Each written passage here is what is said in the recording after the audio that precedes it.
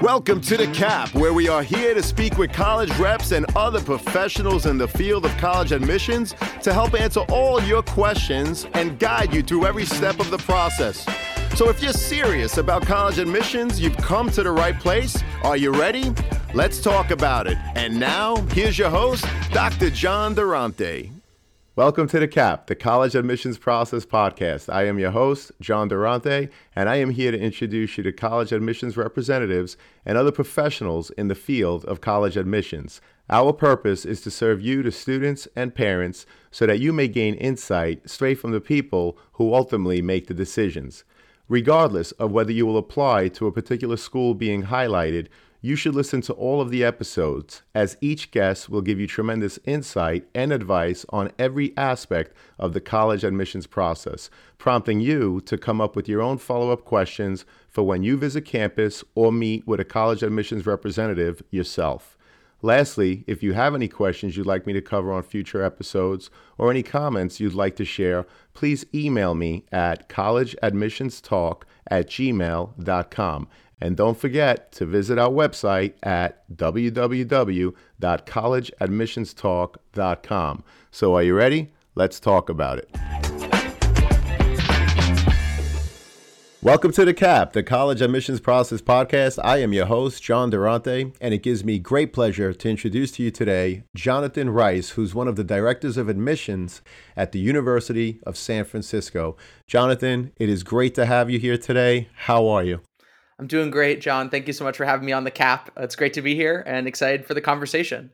Well, thank you so much for being here. I'm also excited about the conversation. So why don't we start, Jonathan, by me asking you to just tell us about yourself.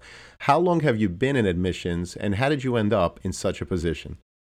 Absolutely. Oh, again, my name is Jonathan Rice. My pronouns are he, him. I serve as one of the directors of admission at USF, the University of San Francisco, although I'm originally an East Coaster. For those of you coming from the East Coast, maybe looking to go far away for college, I did it. It was a life-changing decision. I've been in admission at the university for about 8 years now. I started off as an admission counselor. I've worked with students from across the United States and around the world. And today I'm one of the directors, which is amazing to be able to lead our institution and support students in their pathway to higher education. And one of my favorite things is being able to share the USF story and share the possibilities of going out west for college. Well, thank you so much for that intro. We truly appreciate it, Jonathan. And tell me, what is it about the University of San Francisco that makes it so appealing for so many students to want to apply and ultimately attend? For me, I think there are three things that stand out of why a student chooses USF, because obviously there are millions of things that make the school special and nuances, but there are three things. The one that's obvious, we'll just start with it. It's the location, of course. I have to start with that. That's how students find us. Being in the heart of San Francisco, we are in the middle of one of the world's greatest cities. We sit on a 50-acre campus, literally in the exact center of San Francisco. So for those that haven't been there, it's only 7 miles across. So we're 3.5 miles from downtown, all the kind of big city vibe that you might expect, but also 3.5 miles to the beach. And I know that's pretty appealing. But more than that, it's the community of people. I always say we draw students in with the city, but it's the group of individuals they're going to spend the next 4 years with. I think students don't always think about who are the people that they're going to interact with and how much they influence their experience in college. We have about 6,000 students. We are the most ethnically diverse college campus in the United States. So no matter your background, you come to USF, you are inevitably going to meet and interact with folks you might never have had connected with had you not come to USF. And vice versa, no matter your background experiences, you're going to find folks that share parts of your background and identities. So it creates a really inclusive community that I think is truly unique by the numbers. And then around all of that is our Jesuit tradition and our emphasis on academics to action. There are a lot of places, 4,000 colleges that you can go get an education. Not all of them are going to ask not only how are you educating yourself, but how are you making yourself a better human to serve the world around you. And you see in our focus is this idea of being a traditional liberal arts institution that's having you ask the big questions, the really theoretical questions, but then putting into practice through internships, through opportunities to make it real and to make an impact beyond, just the college experience and the bachelor's degree itself. Well, we appreciate that overview, and I know that you mentioned the Jesuit education. Jonathan, can you explain what are the core values and beliefs of a Jesuit education? And I'm sure some of your listeners are even thinking, Jesuit, what is he saying? Jesuit? Jesuit? So a little background. The Jesuits are an order within the Catholic Church, and they're known for sort of two things. The first is education. There are 27 Jesuit Catholic colleges across the United States. They are incredible institutions, all of them. I support all of them. What you'll find, though, is that Jesuit education is a little different from even other religious or Catholic-based education, because it's not about dogma. You'll find Jesuit institutions are particularly welcoming of students from all faith backgrounds. I am not Catholic, and yet my favorite part of USF, if someone was to ask me, was that we're a Jesuit Catholic institution. How's that for being a little weird? And it's because, to your point, the values. There are really two things we ask. So first is we're going to pull out some Latin, cura personalis, or care for the whole person. So realizing that when you as a student get to college, you're not just a student. You are bringing with you your family, your life experiences, your passions outside the classroom. And we believe as a Jesuit institution that you have to grow as a person. I mentioned earlier about being a better human. That's what education should do to make a better society. So not just what are your classes you're taking, but how are you growing in all senses. And then secondly is I think we're rooted as a Jesuit institution in this reality of the 95% and the 5%. What does that mean? There are only 5% of the world that has a college degree. Wow. That's the estimate. Wow. 5%. And so all of our students and likely all your listeners are going to be part of that 5%. And that's amazing. Congratulations. Well done. But the question we ask as a Jesuit institution is, great, what are you going to do for the 95%? How are you going to take the privilege of your college education to first do well for yourself? Because if you can't do well for yourself, you can't support others. But then how are you going to use it to support the 95% of the world that doesn't have this opportunity? How are you going to make change? And so, as I say, it's not about one specific religious tradition. It's not even about one specific idea of spirituality. It's really thinking about what is your role in the world and how are we as an institution making you a better human who is going to make a difference in the world around you. Well, I really appreciate you sharing those values, and I loved how you talk about only 5% of the people have a college education, and the core value is to talk about how, as one of those 5%, you're going to help the other 95%, which I think is tremendous. So thank you so much for that.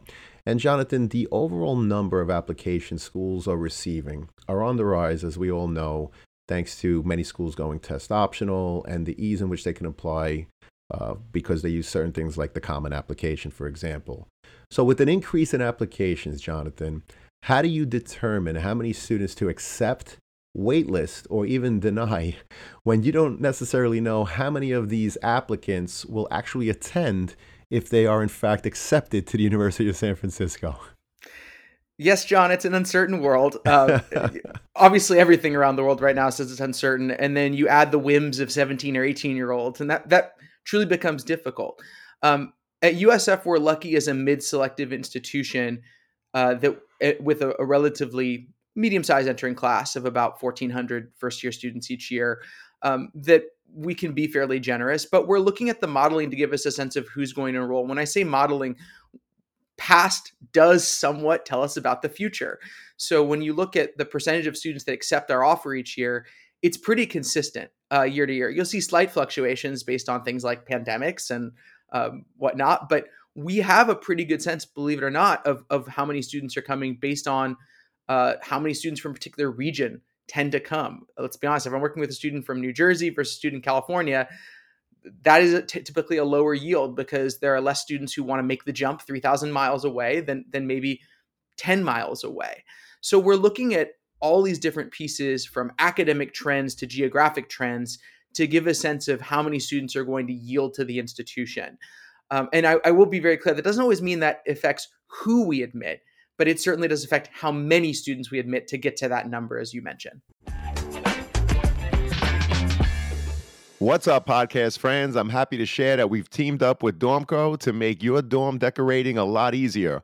Why Dormco? They offer quality and durability, affordability, and a wide selection for bedding to storage solutions and everything in between for your dorm room. So if you or anyone you know is looking to decorate your dorm, see the affiliate partnership link in the show notes for Dormco, your one-stop for stylish, affordable, and quality dorm essentials.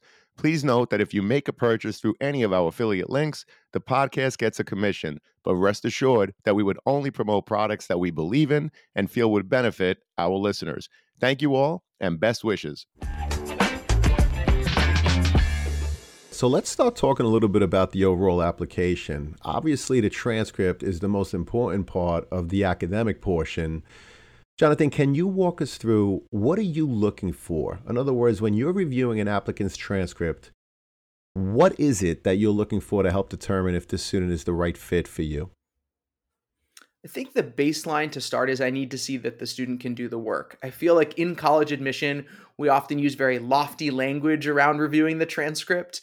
And that can be confusing and frightening for students of how am I going to be put under a microscope or a lens. So I always like to start by saying, I need to see you can do the work. That is baseline. The number one reason admission departments exist is I don't want to admit a student who's going to get here and not be able to succeed. That would be an unethical thing to do.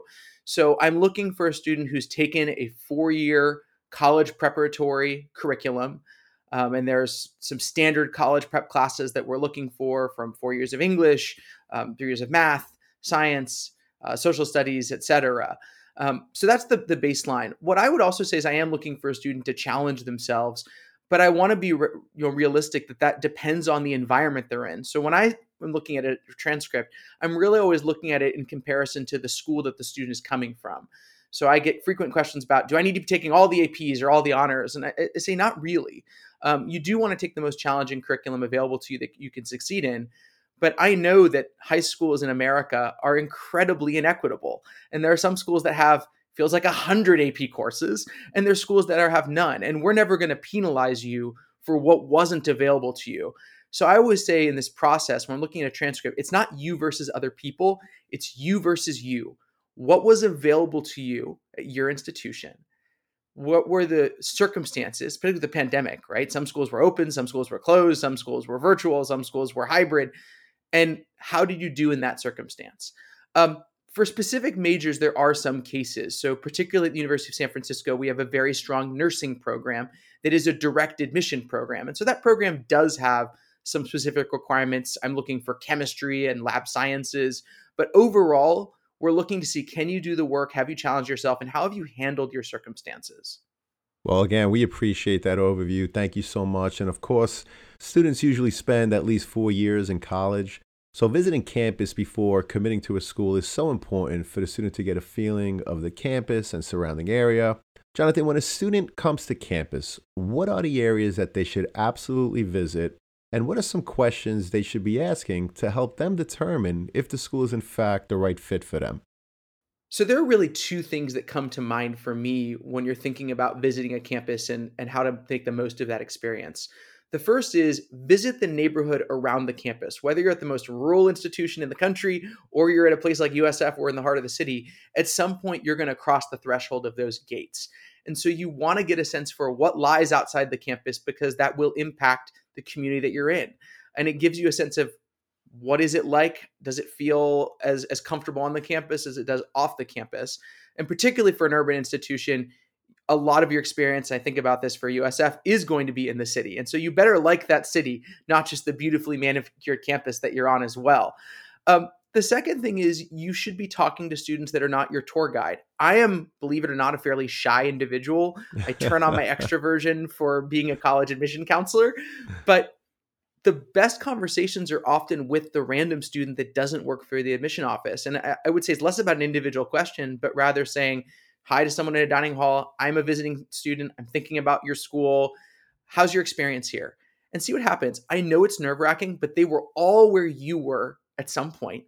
And they want the right students to be part of their community. So they want to tell you the truth of, is this a place where they love? And they want to give you the sense of, are you going to be a good fit here? Because we don't, if you're a student, you don't want someone to come that's not going to be happy there. You want to have someone who's going to join your club or join your organization and be part of that community. So those are the two things. Get out of the campus and talk to people that aren't the paid tour guides. As much as I love our tour guides, talk to the non-paid students. Well, I think those are great pieces of advice. First of all, in the case of the University of San Francisco, obviously you're located in the magnificent city of San Francisco. But if you don't want to be in a city, then obviously that campus might not be for you. And of course, the other piece of this, rather than only talking to the tour guide, and as you said, you should absolutely speak to them. They are trained to help people, but perhaps equally as important, to speak to other students on campus, perhaps off campus, to get an even better feel of what life on campus is like. And if you're interested, you mentioned some different clubs, but if you're interested in clubs, nowadays it's so easy to go on social media. If there's a crew team or Yes. what have you, it's so easy to go on social media to get a feel for what they're doing on a weekly, monthly basis, so that you students could get a feel of whether or not the school, the activities seem to be the right fit for you. So we appreciate that insight again, Jonathan. Thank you so much.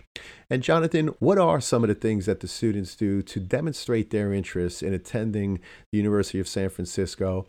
And do you track such things as part of your overall college admissions process? So I'm going to answer your question with the second half. Do we track demonstrated interest? And at USF, we do not formally track demonstrated interest for the admission process. We certainly track who's going to our events. I know everyone's tired of being on Zoom and we want to know what's worth offering on Zoom and what's not.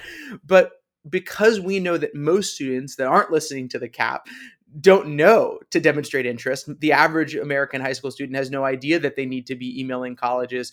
We don't want to create false expectations for them. We want to have an equitable process. And so we do not have students, we do not track them in terms of did you have an interaction with USF? Oh, that's going to help your admission record. Now, that said, you should demonstrate your interest because it's going to help you learn more about the institution. And at our institution, we offer a lot of ways to do so, especially because we know that most students that are looking at USF this year, almost 40% of our students came from outside of California, aren't flying to California before they get admitted. So they're not necessarily doing an in-person visit. So going to a student panel that we do virtually, I think your point about social media is huge. Follow clubs and organizations on social media. Get outside the admission Instagram account and find the student clubs. The other one I love, I'll just throw it out here, is TikTok. We're very proud of our TikTok. I'm just going to throw it out at USFCA_admission. Make the process fun, and that will help demonstrate your interest. It also helps you learn about the school. But even if you're looking at a school that is demonstrated, that does track demonstrated interest, never do it because you're trying to get in. The way you demonstrate interest is by doing the research and attending some events, and that's how you learn about the institution and hopefully figure out, is this the right place for me? Well, those are great pieces of advice. Thank you so much, Jonathan. We appreciate it. And what are the different ways a student may apply to the University of San Francisco? And is there a benefit to applying one way over the other? So at USF, we offer 3 what we call admission plans or types of admission. The first we offer is early decision. Early decision is binding. And what that means is if you apply to USF and you're admitted, you have to come. So who is this for? Well, one, it's for students who know that USF is absolutely the place they want to be. And we admit that's very few students early on because most 17-year-olds don't know in November of their senior year where they want to be. So I would say one is a student who knows that they want to be at USF. And secondly, it's for a student who's gone through the net price calculator on our website with their family and has determined that we are a comfortable financial fit for them. Because as you may know, and as your viewers, your listeners may know, if you get admitted for early decision at any institution, you have to accept the financial aid that they offer. And I want to make sure that if you're looking at USF, you are comfortable with what that's going to be. There are some benefits to applying early decision. Early decision students do get priority registration starting this year, as well as a priority housing assignment. But that's really just to honor that we were their first choice. It should never be the reason that you apply early decision. Second option is early action. They both have the same deadline, November 1. The benefit of applying in early action is you find out your decision early. You find out in mid-January typically. That's the positive. The negative is we don't see your grades from senior year. And so early action is a good choice for students who like where their grades are sitting at the end of their junior year and they're comfortable with where they are in the process. We know that everyone starts the actual college applications at different points. And then the final option is regular decision. We make our deadline January 15th. Not New Year's Eve, January 15th. We're nice. We give the decision by mid-March. And this is the majority of our students. And this is a good option if you want a little more time to apply and you want to create the most compelling application possible and you want us to see your grades from senior year. pick what makes sense for you. At USF, the admission rate is about the same across our 3 plans. Well, that's great advice and a great overview, and I appreciate the fact that you mentioned the net price calculator, which every college and university is supposed to have a link to on their website. And it's important because a big conversation that students and parents need to have is in fact the cost of colleges. And so the net price calculator will certainly help students and their families determine whether or not the University of San Francisco or the other thousands of colleges and universities throughout the country, whether it's the right fit for them or not. Jonathan, I'm going to have in the show notes the link to the Office of Undergraduate Admissions for the University of San Francisco. If there are any other links that you want me to include, such as your net price calculator or anything else, just share it with me, and obviously I'll make it available to the students and their parents. And I also know that the University of San Francisco, like many other schools, and we mentioned it earlier, is in fact test optional. Jonathan, can you share the percentage of students that apply and that are ultimately admitted that did not in fact submit their test scores? Yes. The USF went test optional in 2019 before the pandemic. So we were not a pandemic test optional choice. It's something we were thinking about for a long time. And I'm happy to share that this year, 84% of the students that applied to the university applied test optional, and the acceptance rate for those students matched the overall acceptance rates to the institution. So about Wow. 70%. So Great. students always ask me, is test optional real?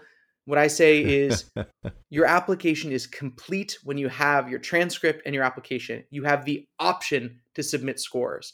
But look at the numbers. At USF, it's not going to be defining of your admission.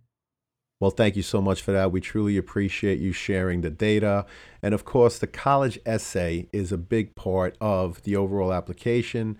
So, Jonathan, what are some examples of college essays that left an impression with you, but for the wrong reasons? And what advice would you share with a prospective student who's getting ready to write his or her college essay? We have seen so many traumatic essays in the past 2 or so cycles. And the New York Times did a great article about this. See if I can send it to you for the show notes. Sure. But about students writing about trauma for the sake of trauma, because there's this belief that you need to stand out, that you need to be remembered. And we are all living in traumatic times, or we have been. Trauma for the sake of trauma, and I don't want to out any specific students, but trauma for the sake of trauma that doesn't really tell us anything about you may not be the right thing to do for your college essay. And I'm not saying there aren't tough experiences that aren't worth writing about, but the essays that kind of leave a weird impression for me are when students write something very traumatic that's clearly just for the shock factor, and they don't actually tell me anything about you. And that's the second thing when it comes to the advice of how do you start forming this essay. I get asked all the time, and I'm sure your guests get asked this as well, is this a good topic? Is insert topic a good topic? And I sort of want to reframe that for your students. It's not about the topic. It's actually about the way that you use the topic as a vehicle to share your story. So rather than starting with trying to figure out what am I going to write my college essay about, I always ask students to reverse it and answer this question. What do you want us as the college admission office to know about you? You have on the Common App at least 650 words. Be strategic. Start with what are the aspects of your personality, of your character that you want the college to know about you, and then figure out what topic might be the right vehicle to tell us about those things. And I find that's often a lot easier than getting stuck on what should my topic be. Well, that's great advice, and I love what you said. In fact, I'm going to repeat it. It's not about the topic, but it's how you use the topic as a vehicle to describe who you are as a person. I really appreciate that, and I want that to sink in for the students and their parents, because you have to look at the overall application as something that has multiple parts. There's the academic, the non-academic part, but the essay is really the one area that you could really let your personality shine through. So if a college admissions representative reads the essay and they don't learn anything new, in other words, you're repeating what's on your activity sheet. Perhaps you're repeating the courses that you took, which of course are on the transcript. Then you really got to go back and think about how to approach the essay. What do you think about what I'm saying, Jonathan? Am I off? Am I right? I think it makes sense. I mean, I think you're absolutely right. It's always about how are you thinking about your application as a whole. And this reminds me of the other thing. I think that this is the first time for many of the students out there where you're writing about yourself in a very different way than English class. And that's Right. hard.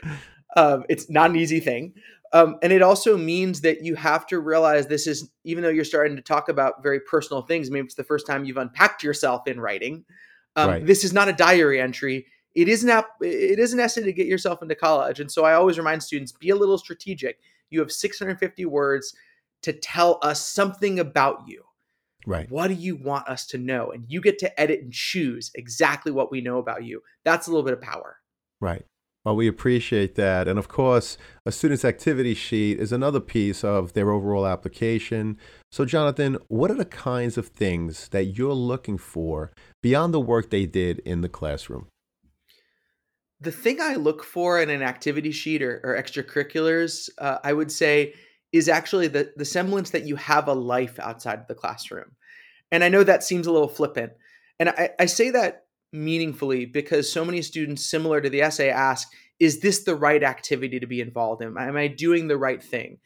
And back to that nature of the inequity of high schools across the United States and the inequity of our country, the availability of activities really depends on where you grew up and the community that you're part of, and your financial situation. So the expectation that I'm going to have the same goals for everyone is not fair. So what I'm looking for is a real picture in my head of, okay, I know the students' academics. I know a little bit about their story.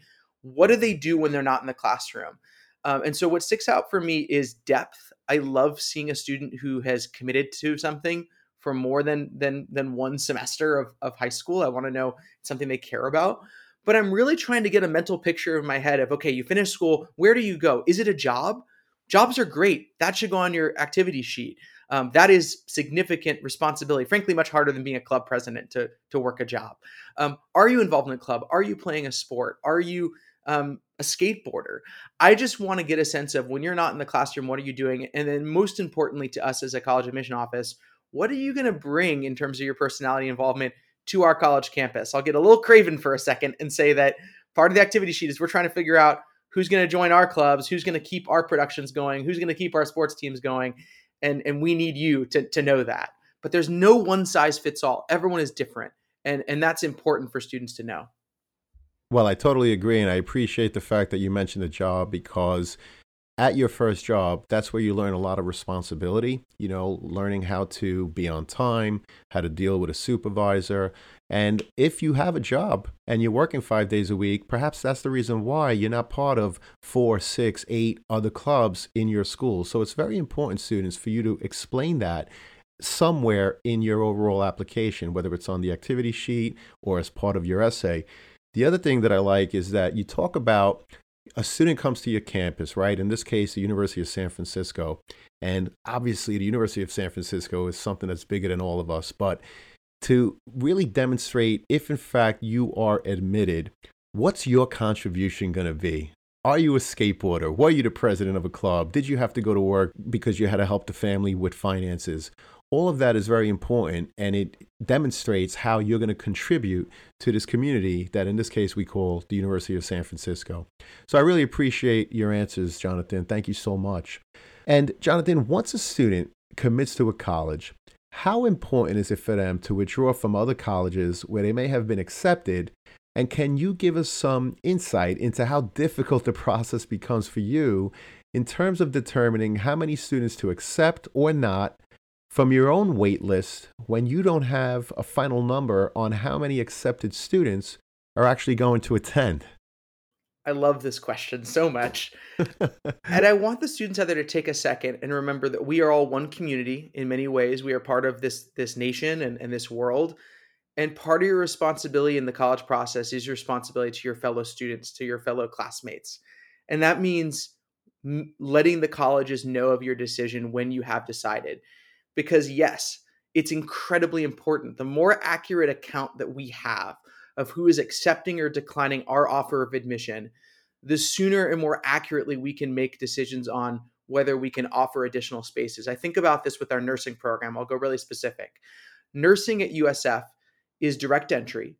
And what that means is that if the student gets admitted to the program, they complete everything over the 4 years. We're guaranteeing all the hospital clinical placements, guaranteeing all the classes, everything. But we are limited by the hospitals because, as you know, we're in a pandemic. Hospitals have a limited number of spaces. And so at USF, we typically, in my 8 years, have always had exactly 120 spaces for first-year nurses. And so every student that declines that offer, if they've accepted or if they're debating, that could open a space to someone who dreams of being a healthcare provider. And we would not be able to do that unless you tell us, are you accepting or are you declining? So once you've made that decision, and there's no rush, but once you've made the decision, please let us know. And I would say that's true for my colleagues as well. Well, I really appreciate you sharing that specific to your nursing program, and I hope that the students and parents are listening because it is important if, in fact, you committed to a school to decline all other offers so that they could potentially offer those seats to other deserving students. So thank you again, Jonathan. We really appreciate that. And Jonathan, can you explain what opportunities does the University of San Francisco offer to students that may have had an IEP in high school in terms of helping to ensure that they continue to be successful once on campus? Absolutely. At USF, we believe our job is to meet students where they're at. If we've admitted you to the institution, it's our job to make sure we're giving you the tools to succeed. So at our institution being medium-sized, we are going to take a tailored approach with every student. There are two main offices that we help with, or we have. The first that I think is pretty unique is our Center for Academic and Student Achievement, or CASA. We have this center where every single student at the university gets an assigned academic success coach. You keep this coach from the moment you arrive to the moment you graduate. Same person, even if you change majors, you change faculty advisors, your coach stays the same. And I'm going to make a weird comparison here, but they are your primary care doctor at the university. And what I mean by that is, let's say something's going on.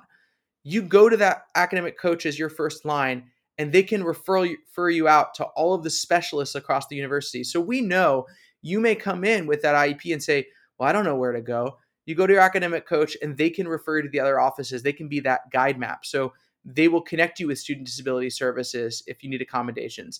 They can connect you with our learning, writing, and speaking centers for tutoring and other academic support. So I love our model because rather than kind of floundering and trying to figure out, well, which office do I talk to? I know the resources are out there. I don't know which one. You go to that academic coach as your primary care kind of person, and they can refer you to the specialist to get the support you need, because it's all about making sure that we are meeting you where you're at and supporting you as the individual that you are.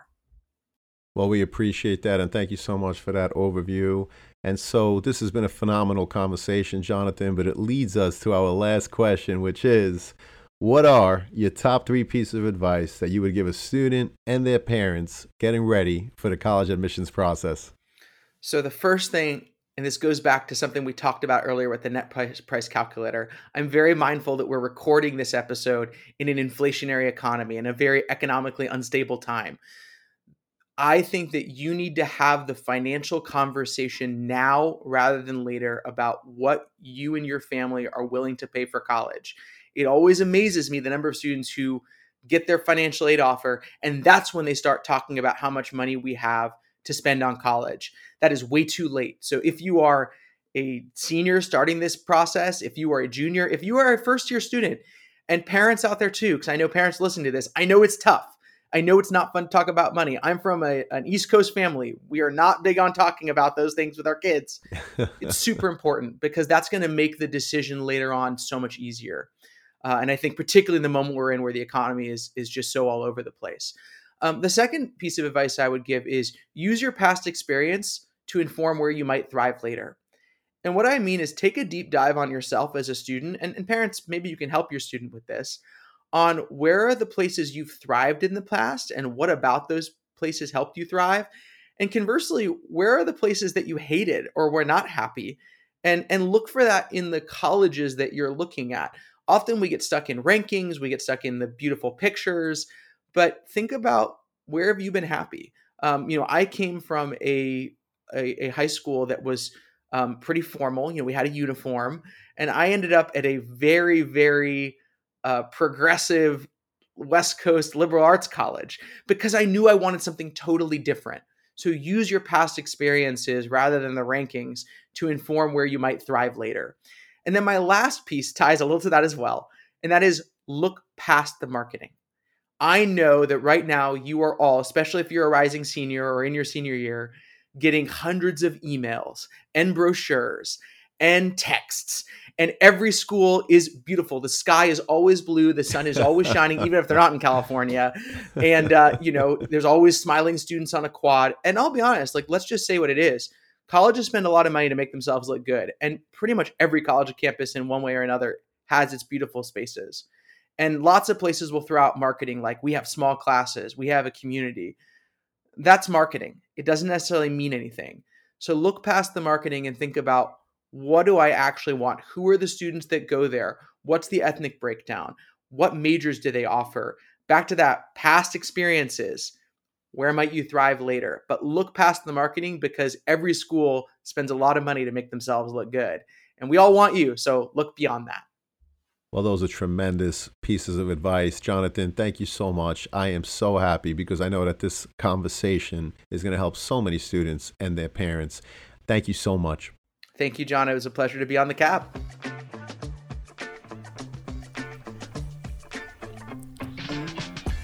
Thank you for joining us on this episode of The CAP, the College Admissions Process Podcast. We hope you enjoyed the show. If you did, please don't forget to tell a friend and follow us on Facebook, Instagram, Twitter, and wherever you listen to your podcasts. I am your host, John Durante, and I look forward to seeing you on the next episode of The CAP.